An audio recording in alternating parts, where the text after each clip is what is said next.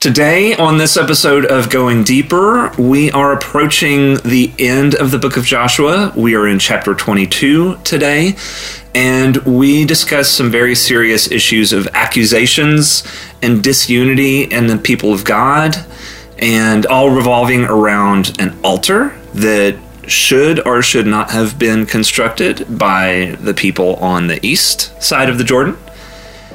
And we discuss some other issues and how this relates to where we are as a people in today's day and age.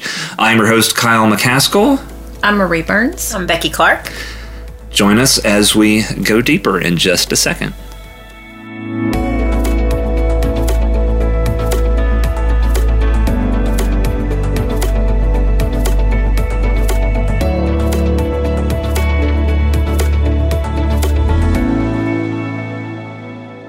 Okay, so there's something that I need to clear up before we really get started. And my wife has made a comment a few times that she says it looks like we're green screened. And so for the people that are watching out there, Marie is going to go grab a book. Does it really look that way? So to prove to the viewers at home that we are not green screened. We actually are in the church library here, and we do have a large collection of books behind us. We do. And so that should clear that little thing up. Yep. That was really a thing? That was really a thing. No, we have tons of these books. Does the background of the library really look that bad that it looks fake? No, it's that it looks so good and real that I must apparently be really good at doing green screen in post-production. Well, I'm very impressed with you. Yeah.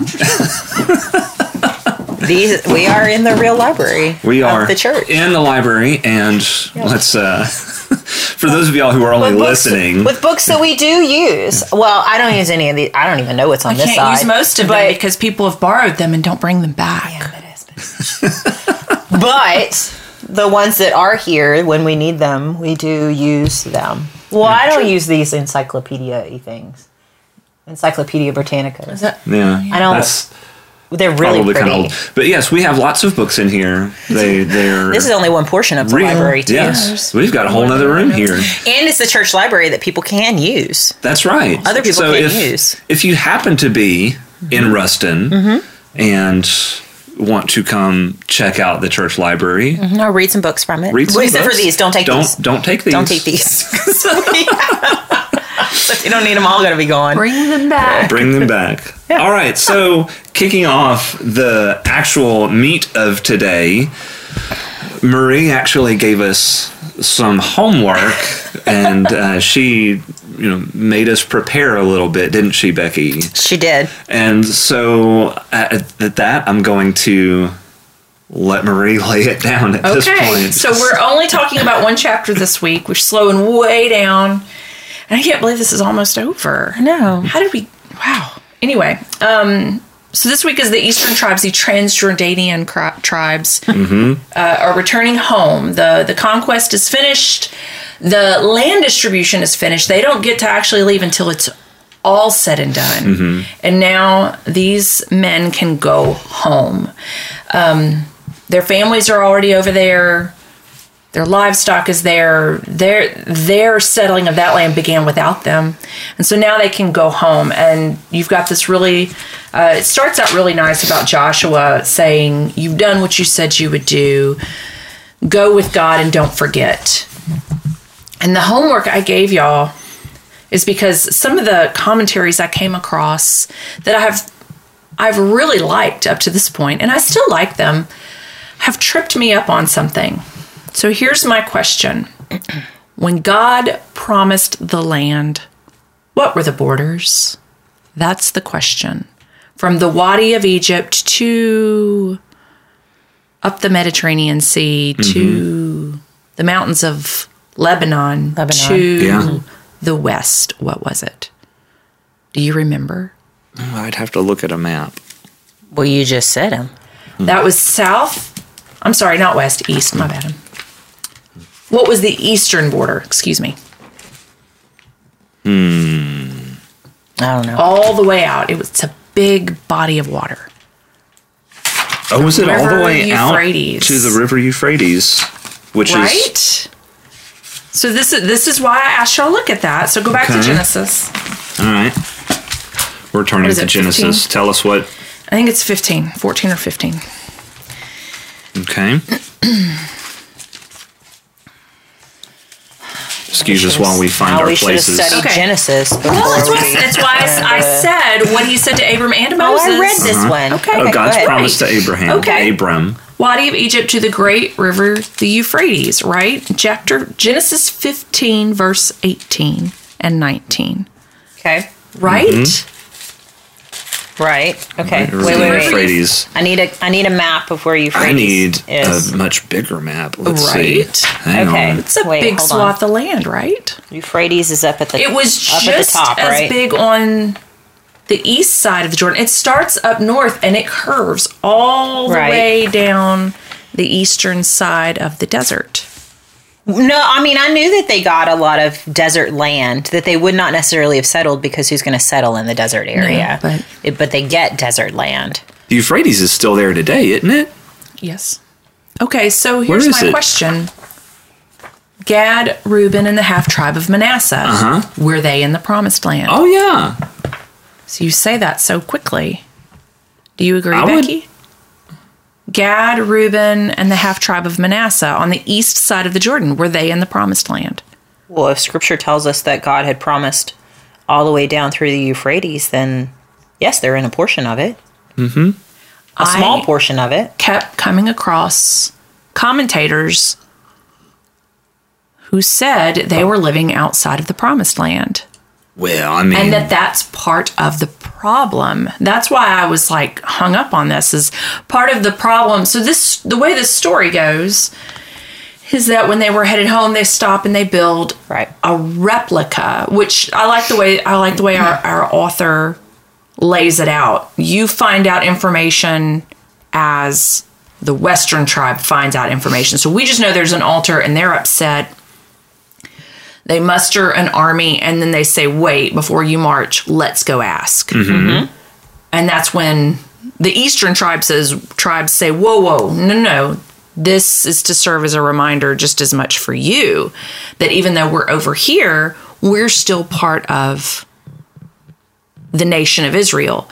And what several commentators who I've really enjoyed up to this point, and I still do, they are hung up on part of the problem with them being over there is that they are living outside of the promised land. And therefore, some of them will go so far as saying living in sin and being selfish by being over there and not in the promised land. But they're in the promised land. Okay, right? so what's the chapter again where they actually take the land? They go to Moses and ask for the land. That's in. See, I can't remember. I don't have my notes with me that has that actually written down. okay, so I just looked and verified because I thought what I was looking at was correct. The Euphrates River, if that's supposed to be the eastern border, that goes all the way to modern day Iraq. Yeah, it's quite a large cut. It's a huge swath of land. Now, it does hook all the way to the north. Yeah. So, how much of the River Euphrates is their border is the question. I mean, it's not wildly clear.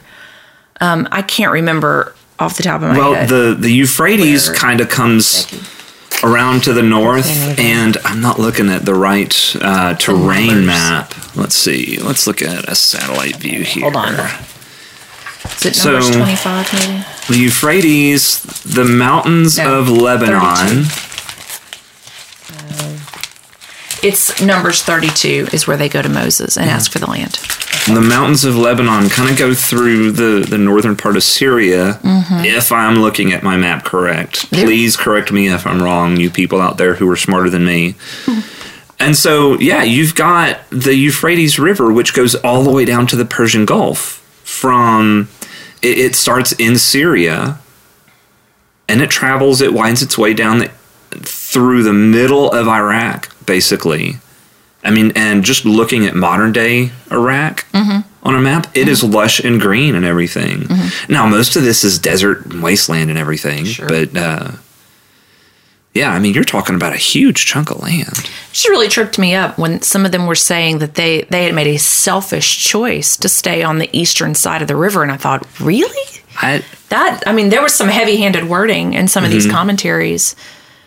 Okay, well, so here's my argument. I'm reading through chapter 32. Numbers 32. Yes, I'm sorry. Numbers 32. This is where Reuben, Gad, and half Manasseh go to Moses and say, or no, just Reuben and Gad. Yes, Reuben and Gad. And they say they've got a lot of huge amount of livestock. This is a great place. Can they go ahead and stop? And so the conditions of the land for our livestock, towns, and children, this is what they're saying to Moses. We'll eagerly fight in front of the Israelites, because that's what Moses says to them as soon as they come to land, and it's like they come back and talk to him again. We won't return to our homes until each of the Israelites take possession of his property. We won't inherit land with them there across the Jordan, because we received our property on the east side of the Jordan. Moses comes back and says, okay, do that. All of you who are equipped for war cross the Jordan before the Lord. Blah, blah, blah, blah, blah. And if you don't do this, you've sinned against the Lord. Know that your sin will find you. And so they say, okay, we'll do as you command. Okay. I'm sure there's more. But the argument that I guess I would bring to the table would be that, let's just say for a minute that it wasn't necessarily considered to be the promised land. Okay. It was not in the original plan. Okay. With God. But God approves for them to take the land. Yes. So in that regard, wouldn't we then say it becomes promised land? God has given them permission to live there. God said it's okay for them to take the land. So because God has granted them the land, they are not sinning by settling there.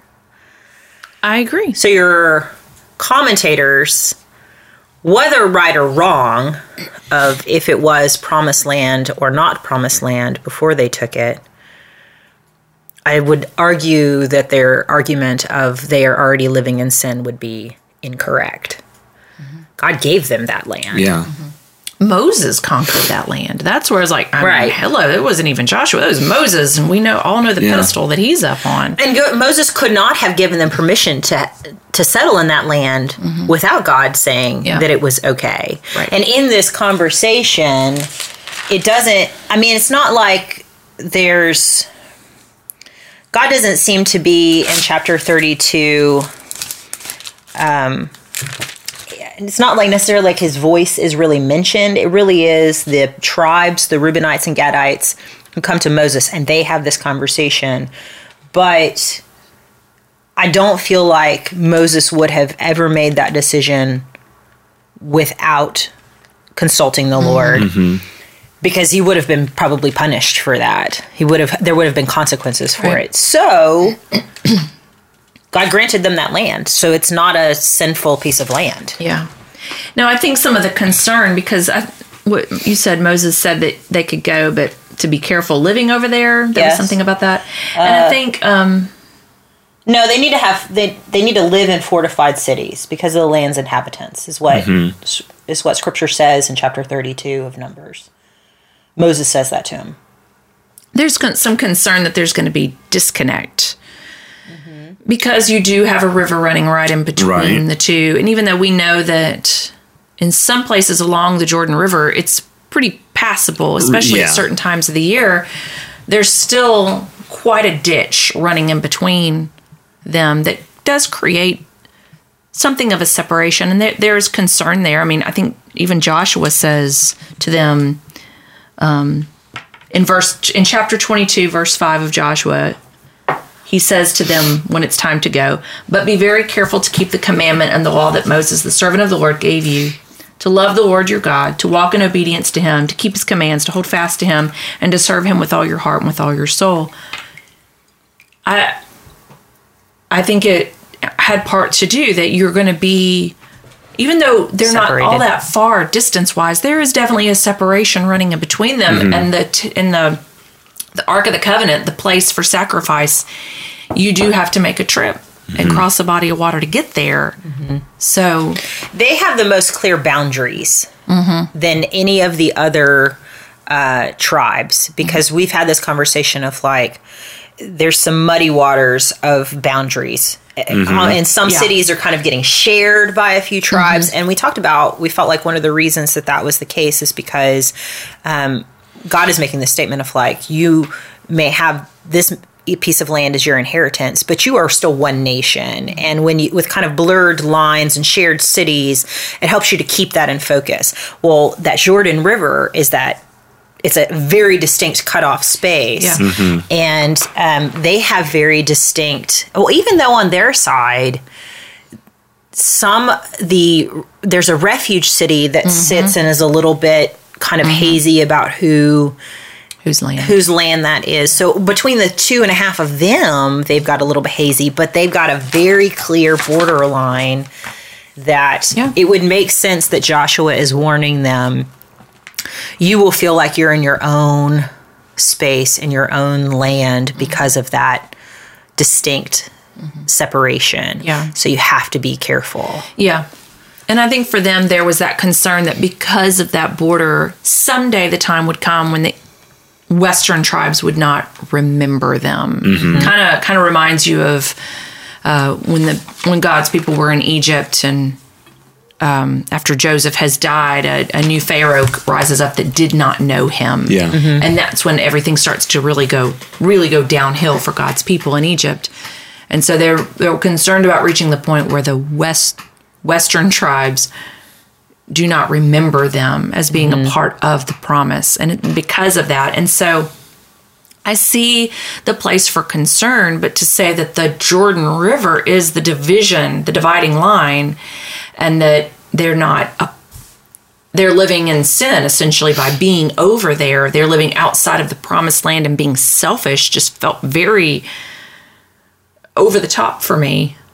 When we have read Genesis and said, wow, River Euphrates goes all the way over, way far east. And also says the rivers of Egypt. Yeah. Yeah. Well, and we've already argued and agreed that the people don't ever take all of the land. Right. They don't even conquer all of their own inheritance. Right. Most of them. So they're all kind of living in sin.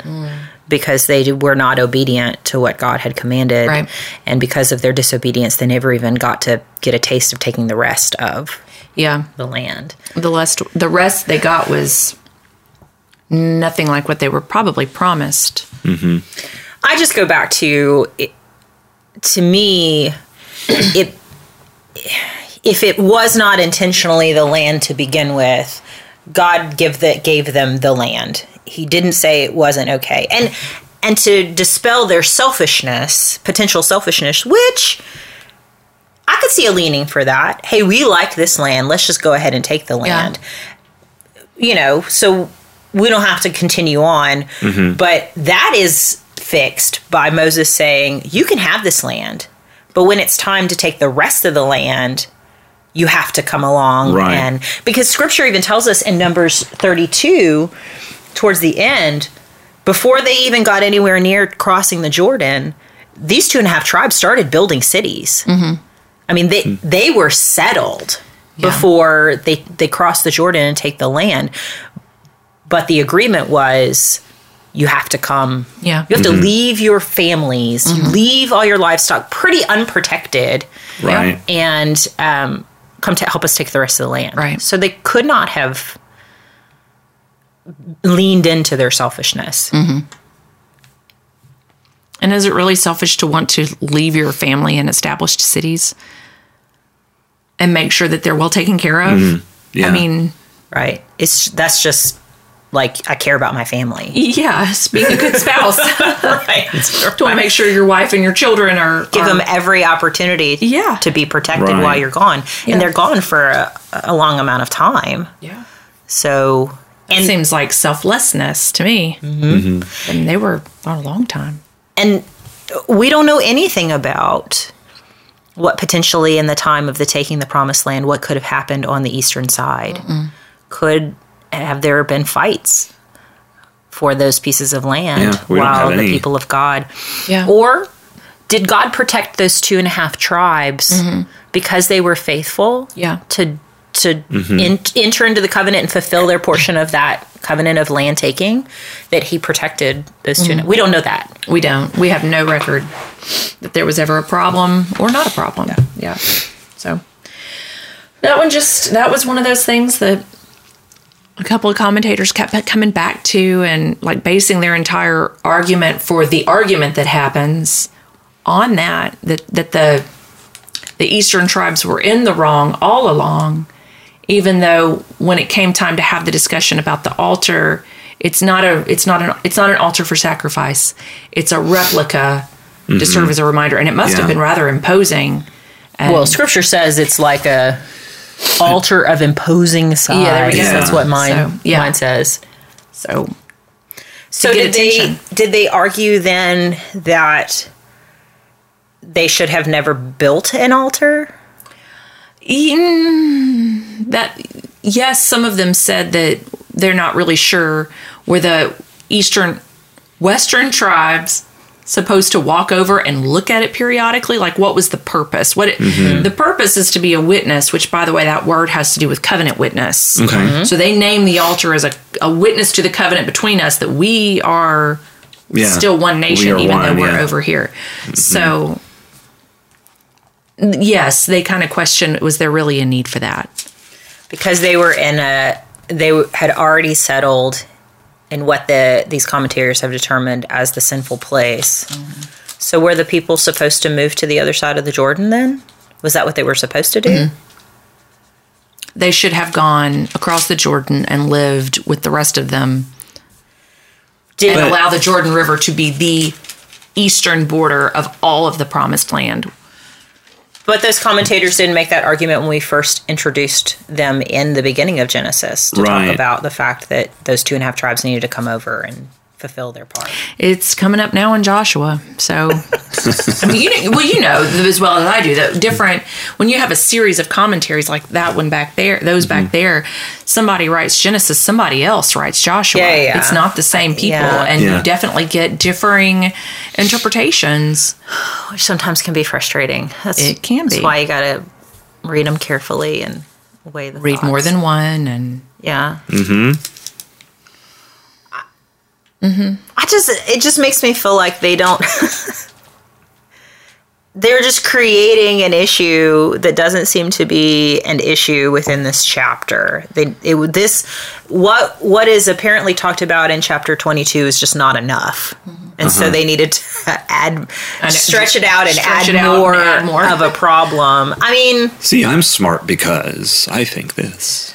Again, I mean, maybe it wasn't considered part of the promised land, but God wouldn't have let him take it and settle there. Yeah. I just don't think that's, and everything that we've read about God and the importance of the promised land and settling in the promised land to become one nation, I don't think he would have let him settle outside of the promised land.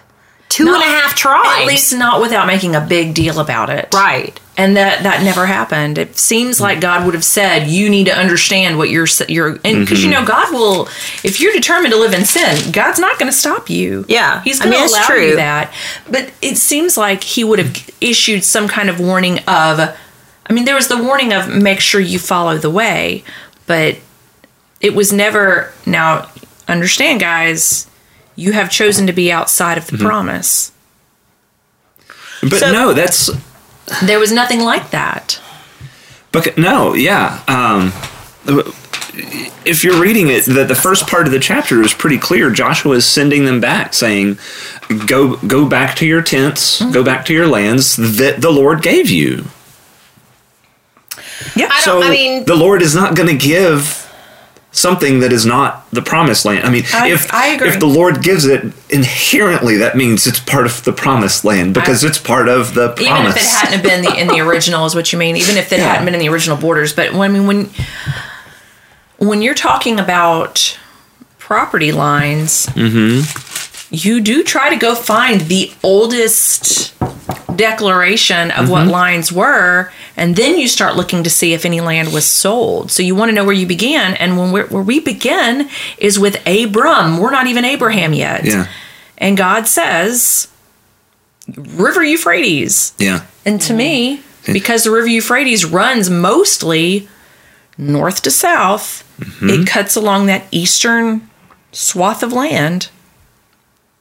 Yeah. I don't know. And I also do find it interesting that Joshua told them to go back to their tents. Return to your tents with great riches. Well blessed. Yeah. At that. I mean, he puts a blessing over them. He gives them a warning and a blessing. And which you should. That's Right. part of covenant too. Yeah. They had a covenant renewal essentially at that moment. Here are your blessings. Here are your curses. Essentially, You said it perfectly, Becky. Yeah. We see all these little covenants and we don't think anything of them, but it is, again, just another occurrence of that very familiar contract of the time. You know, here's the warning, here's the blessing. I mean, I guess to be fair, you're trying so hard to be devil's advocate. Yes. It's just not working real well. To be fair, we have not spent a lot of time studying Numbers and Deuteronomy and Exodus. Yeah. So for the things that we have read, it seems quite clear to us. Maybe there's something else that we have not read. But your commentaries would have probably pointed to a particular place, right? They pointed to Numbers 32. And that's what... Yeah. Which seems clear. Yeah, and mine does too. Bless them. I'm going to pray for them commentators. And that's where being an armchair or backseat theologian, I look at these commentators who have way more education than I have, way more study of the Hebrew language, the Greek language. I have none of those things. I am just your average, everyday Marie, reading through this stuff going, that feels right. I mean, not that I want to go with my feelings, not that. Right. It's just you read and then you pray and you discern, okay, God, where does this line up? And it's not to say I get it right every time, but there are certainly some of these commentators where it's like, y'all are just trying to fill a chapter now, aren't you? Like, it just feels like we're reaching way too far. And some commentators get hung up on some things that's just, Right. I don't get it. I don't understand why we're hung up on this thing. And I'm not necessarily talking about this particular topic that we're discussing right now, but just along the way, because there's another aspect of this that some commentators were way hung up on, and then another commentator will say, some will be hung up on this. And I say, no, and this instead. And it's just like, I mean, there's lots of opinions out there. And I'm just... Okay. An average girl trying to make sense of it all and find God in the midst of it. And the thread of grace in Jesus Christ from the beginning. Right. That's all I'm trying to do. And in the midst of it, I say, so what do you do with all of that? Well, I see a people group struggling to live in unity. And then I look around the world today, since Election Day was yesterday at the time we're recording this. Yeah. And I see disunity all over the place. And I see in the midst of the altar, when they came to an agreement, there was this beautiful celebration that happened when they realized we all still call Yahweh the one God. We may differ on other things, but this is truth. And the celebration that came out of that should be an example to us today. Right. Of, okay, we differ on a lot of things, and some of them are political and some of them are faith-based. But if we can, as my husband says, look at the Apostles' Creed and agree, then we have common ground. And can we not celebrate that? Right. I believe in God the Father Almighty. Yeah. Jesus Christ, Holy Spirit, born of the Virgin. Yeah. Well, to back up before we get to the point of celebration, and because we have mentioned the things that are going on right now within our country specifically, what I find the most fascinating about this story is that the people go home and they start to build this altar. And then the rest of the people are on the outskirts, and they automatically think the worst of this group of people who just fought alongside them. Right. They do the right thing in the end of like, hey, before we actually have civil war. Because they had an army ready to go. And they just settled the land. Like, literally just settled the land. And I don't imagine that they've really had a lot of time to enjoy it. I mean, maybe I'm wrong based upon the amount of time we have, but it doesn't seem to me that they've had a ton of time just to enjoy it. And already we're at a place of potential civil war. They just forget so quickly that this group of people just fought alongside them for them to be able to settle in this land. And not only that, but those people sacrificed by leaving their whole families kind of unprotected for the amount of time they couldn't go back. It's not like I could take a weekend trip to go check on my family kind of thing. Leave. Right, you don't get leave. So they were so quick just to think the worst of each other. You want to know what's amusing? Yes. That's where some of the commentators got hung up of how awful that they automatically assume the worst. And then another commentator, the next book I read was like, some people get hung up on this. But no, I say to you, should we all have that kind of zeal for the Lord that if we see an egregious sin, we better take up arms? Went like the absolute opposite, said absolute. I mean, yes, go have the discussion, but have the zeal for the Lord that you take up arms and say, we're going to squash this right now. Well, it's fascinating, and said that we should not get hung up on what you're just talking about, that we shouldn't be hung up on whether or not they sent somebody to have the discussion first. You see a false altar and you go knock it down and wipe these people out immediately But it wasn't a false altar. It wasn't. But should we all have that kind of zeal for the Lord? And so their argument was, think back to Achan. Yes. And his sin and how it affected the entire community and indeed impacted the war, the battles. And how after he had done that and the Israelites lost that next battle, that's when all the other people in the land started raising up saying, we can take them. We can take these Israelites. They're not invincible. So he points to the sin and how for the Israelites, it had become very clear to them, going all the way back to the Moabite women before they even crossed the Jordan and the false worship, that they were very aware that the sin affects the entirety of the community. The sin of one hurts everyone in a big way. And so they knew, if this is a false altar for sacrifice, tomorrow we'll all be dead. But it's hypocritical. But aren't they being hypocritical though? Because we're also talking about groups of people who didn't take all the land that they were supposed to take. Well, absolutely. They didn't defeat all the groups of people that they were supposed to take all their land. But Becky, in that moment, they weren't lazy yet. They still had just cast lots. These guys had just gotten to the border and erected this altar, and they hadn't realized that they were going to be hypocrites yet. They weren't there yet. They hadn't had a chance to become lazy yet. Well, and I will say that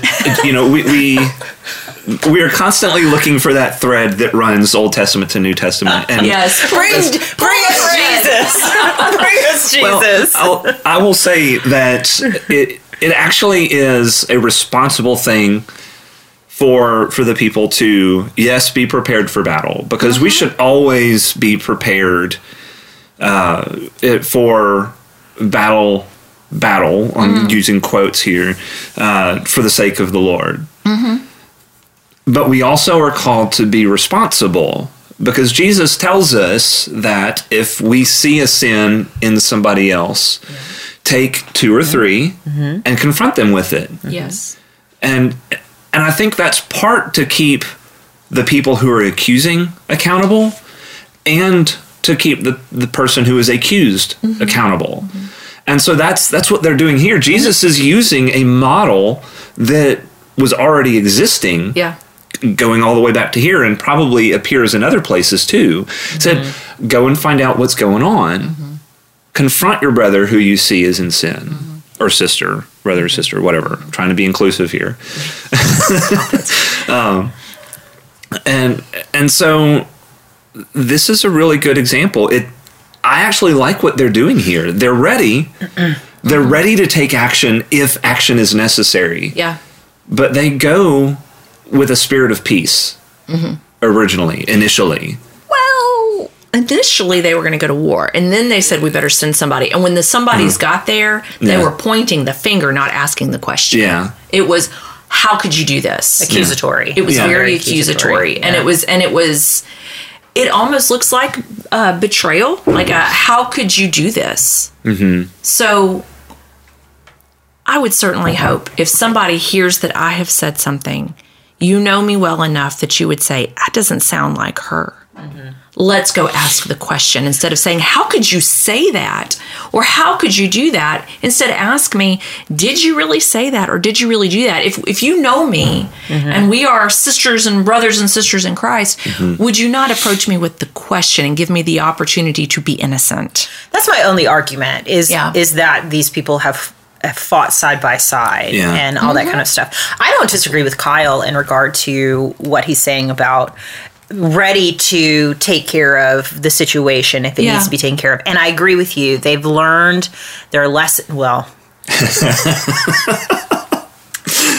maybe Their they've- memory is about 5 minutes long. It's very selective. They've memory of a goldfish. they've selected to remember this moment from past moments and all that kind of stuff. And I do think they did the right thing by sending people. I agree with you as well that I think they came in very accusatory instead of remembering the relationship that they have as one full tribe of people under the banner nation. of God Yeah. here as their sovereign Lord, and came in very accusatory instead of. There's interesting dynamics here, but I also am like, yeah, but I think you are being a little bit hypocritical in your anger because you also have potentially some issues that you are not looking at. Deal with the speck in your own eye, Yeah. or Right. the plank in your own eye before dealing with the speck in your brother's. Although, if they had been erecting a false altar, Sure. that's a pretty big plank. That would be a pretty serious very issue. true. It's good that they went and had the discussion. Yes. Right. I wish it would have been a question instead of an accusation. But I mean, Well, but at least they didn't So- have all out civil war and then ask the question. Yeah. Be like, oops. That was our bad. so I don't have the answer. What is the implication if this is being assembled, the book of Joshua, if it's being assembled during the time of the exile? Although I did read one person who specifically said they felt like it was being assembled during the time of the judges after everything had really gone to heck in a handbasket. That their argument was it was assembled then for the same reasons as in exile. But so, whichever time it was, looking at this story of unification and almost complete disunity and civil war, what are our implications then? Well, in so time of here, exile? okay, so if the author is telling the story and at the time of exile, you know, it had already happened before exile, is that a king had erected a false space of worship for his convenience. Yes, for his convenience. Well, this is Jeroboam. Yes. Yes, to keep And the that people was apart. that was one of the main reasons eventually that the people go into exile. So it would be interesting then to say, you know, this is the reason we are in exile. One of the main reasons we are in exile is because Jeroboam chose to create a false site Yeah. for the worship of kind of the worship of Yahweh, but really for the worship of, and Yeah. when they mention like, haven't we had enough of the sin of Peor right here in verse 17 of Joshua chapter 22. I mean, they're mentioning this idea of, I mean, we can't mix this with other gods. Haven't we had all these other problems? And we mixed gods in when we created a site that was supposed to be just dedicated to Yahweh, but it quickly devolved into other things. We should have learned our lesson. So this is like, well, that didn't necessarily happen on the eastern side, but it could have happened. And maybe it was a foreshadowing of what eventually happens. And when that happens, it was the huge destruction for the people of God. We lost land. I mean, we lost huge. Right. 10 tribes. Yes, we lost the huge portion of the inheritance that we hadn't even fully taken then anyway. But At that point, we had more of it than we did have, thanks to David and Solomon. But even then, it was not. I do lead more and more towards the potential that the book of Joshua was written during the time of exile. Like, it was written down. Right. It was told orally. Right. Yeah. For years and years and years and years. But finally recorded for a specific audience to hear again in a very particular way. Doesn't make it any less factual. I agree. I'm not 100% that that's when it was finally written down, but I can see the positives of that time. And to me, the author of Joshua is still kind of a hazy answer. You didn't get to answer Marie's question. I'm sorry. I took over when your question about. I was just asking, what are the implications if this was written in the time of exile? This story of disunity but ultimately unity. Once you get to the end of the story ends well, very well. Yeah. But the implications are for us. If this was written in the time of exile, maybe we should take a little bit of a lesson from this and learn our own history as well. Indeed. Because I hate using cliches, but man, if you don't know your history, you're going to repeat it. And so if you're not familiar with what happened to the people in the past because of their actions, you're going to make the same mistakes that they made. And golly, we right now are forgetting and just ignoring so much history because we want to make it comfortable for people. And that's not the way my God works. No. Because God calls me to be uncomfortable with things. He doesn't want me to be comfortable in my faith, because as soon as I get comfortable, I stop growing. Absolutely. I stop thinking, I stop processing. And so if this is written in the time of exile, then somebody is saying, y'all, we need to remember. We need to remember what happens. Yeah. Well, and remember how they ended. Which was celebration, which was, oh, wait, we can work this and we can be unified. We can work through this situation. We can celebrate what you're trying to do, which is to remember and make sure we remember that we are one people, and then we will worship in the end and be more unified than we were before. Right. Have a better relationship than we did. And I have to admit, like, that is honestly my prayer about things that are going on in our country right now, is that maybe we end the way that the people in Joshua, the book of Joshua, end. I mean, that seems kind of like a crazy idea, but man, God can do anything. Absolutely. You know? So, but it didn't happen in the exile.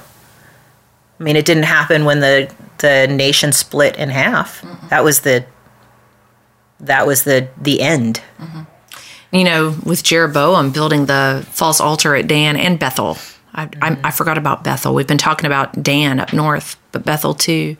His whole goal was to keep the disunity that had happened. He saw a chance for the people to come back together and remember what it was like to be one nation.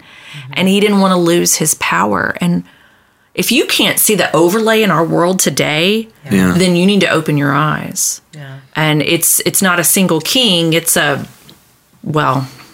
won't go grab my tinfoil hat, but there's definitely groups at work that seek to keep us disjointed and disunified. Absolutely. And if we were to come together in Christian love and remember what it's like to be a people of God, all together, unified, regardless of our differences. Well, and what great things we could do. Yeah. The troubling thing is, to me, in today's day and age, we can talk, it's very clear to see that we have division in our politics, because that's part of life. Yeah. And that's not going to go away. But the thing that saddens me the most is our division in theology. And we have forgotten, I think, that God is God and I am not. And so we start worshiping at the altar of our theology instead of worshiping at the altar of God. That's good, Kyle. Because when I put my theology and how I feel about God ahead of my relationship with God, then I'm running a really strong risk of losing everything that God wants in my life and how he wants to interact with me in my life. Because I have now replaced my pursuit of him with my pursuit of knowledge of him, which doesn't do you any good without the relationship. Absolutely. Well, and that's why we mentioned the country, but really the local church is divided. Maybe almost every local church to some degree is divided or will be divided at some point. And the shame for us as Christ followers is that we are struggling to be unified. And you're right, the seeking of theology, the seeking of knowledge, and I think knowledge is very important. I mean, John Wesley talks about, well, he didn't create the quadrilateral, he created the ideas of, and then somebody created the quadrilateral. Right. But, I mean, I think there is a very big balance of your knowledge. I think there's a very big balance of your experiences and of tradition. Quadrilateral has 3 with the 4th, but I don't think people count it correctly. Right. Scripture is the base to me because it is the story of the people of God that help us to understand who God has been in the past and the consistency of who he is now and will be. If you do not spend time within Scripture, then how will you know those things to then take your experience and your knowledge and all that kind of stuff to help continue to shape who God is? But you need community, and we have to be a unified community. Yeah. We're not. And people do. They seek knowledge. And what they unfortunately seek knowledge to do is people just seek more and more knowledge to continue to attack People one another. approach the Bible especially to confirm. Yeah. Instead of, we should always be approaching our Bible in order to change us. Yeah. And I say this to myself because I don't do this. Every time you open your Bible, you should say a quick prayer of more of you, less of me. Yeah. You should always be approaching your Bible with the right disposition of, I'm not going to go in here and find where God agrees with me, because then you get into proof texting and all that other stuff that is honestly quite sinful, in my opinion. And you're not approaching Scripture with the right attitude. And then you start tearing down others by misquoting what's in here. I mean, let's be honest. If that's how we're using Scripture, I could very easily go through Scripture, cherry pick a verse and say, look, see, right here, it says that it's okay for me to go get a mistress. Yeah. And we know very clearly that that is not okay. That was never okay. Yeah. And so, yes, I 100% agree with you, Marie, that when we approach Scripture, we have to approach it honestly, and we have to approach it with a God-seeking heart, not a self-serving heart. Yeah. That's a challenge for all of us. Yeah. Well, to go back to our chapter and our people, they experienced God, and they had some positives and negatives in that experience from their choices. And so obviously I get that they are struggling through what it looks like to be the people of God in this new place and to do the things that they're supposed to do. And they're not going to always get it right. They're going to struggle through, and we know as we continue reading the story, there are some places where they get it really, really, really, really, really wrong. But what I know to be true is as you continue to read Scripture and the story of God and his people, he is always faithful and gracious. And so he will continue to point himself out to us for the opportunity to choose him and be who we are called to be. And that happens in chapter 22, even though it is messy. And it sends us into a place of, we messed up here. We handled some things incorrectly, I think, on both sides, too. I mean, I don't necessarily think that the Eastern tribes did everything right in regard to this. I think they were trying to do the right thing with potentially the right motive, but didn't think through how it could be perceived. Right. Absolutely. You know, and so they were off in that. And so there's kind of guilt on both sides, you know? And when you see that, when you recognize that, and then can come back to a place of, in the end, God is still God, and we will work harder. We will try to do better, and we will worship alongside each other.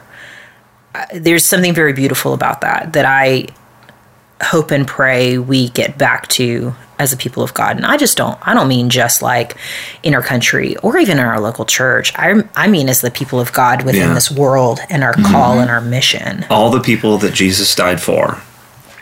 Which is everybody. Yes, which is every one of us.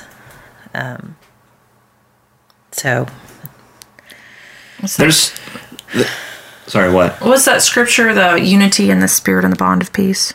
I don't know, but it's a Charlie Hall song. He plagiarized the Bible. Songwriters are the best plagiarizers. The Bible is the best place to go to plagiarize. That's right. Yes. So there's a lot of hope here. So I know we've had some pretty weighty discussion here, but in all that, I take hope because this is not uncharted territory for us in today's day and age. We very much have that foundation. You know, even Jesus said, the wise man built his house upon the rock. And if we build our lives around Scripture, it is a firm foundation. I'm using all the cliches today. I am so very sorry. But all this is very, I don't know, is pertinent. There's never going to be a time when this stuff doesn't make sense. Because if we've been divided and ununified since 4,000 years ago, then it's not going to be until Jesus comes back. But we can always take hope that we have a roadmap. We should always be striving. Yeah, we should always be striving. So what's on the docket for next week? Next week we finish the book of Joshua, so we kind of look at a little bit of the structure of how things will continue to be run as we move toward taking the promised land to actually. The next thing is really to become one nation, one full nation. And that takes a super long time, and then we say goodbye to Joshua. And so we'll move on to the next phase of this podcast, which, if you didn't already know, we are on YouTube, Apple Podcasts, Google Podcasts, Spotify Podcast, all those places. Wherever you are finding us, if you would be so kind as to give us a like, a thumbs up, subscribe to that thing. It tells all of the algorithms out there that we do good stuff. And if you like what you're hearing, then more people will get to hear it, and it will get recommended by more people. So go ahead and do all those things. Subscribe, like, find us again on trinitywrestling.org, and we will see y'all next week. Thanks for listening.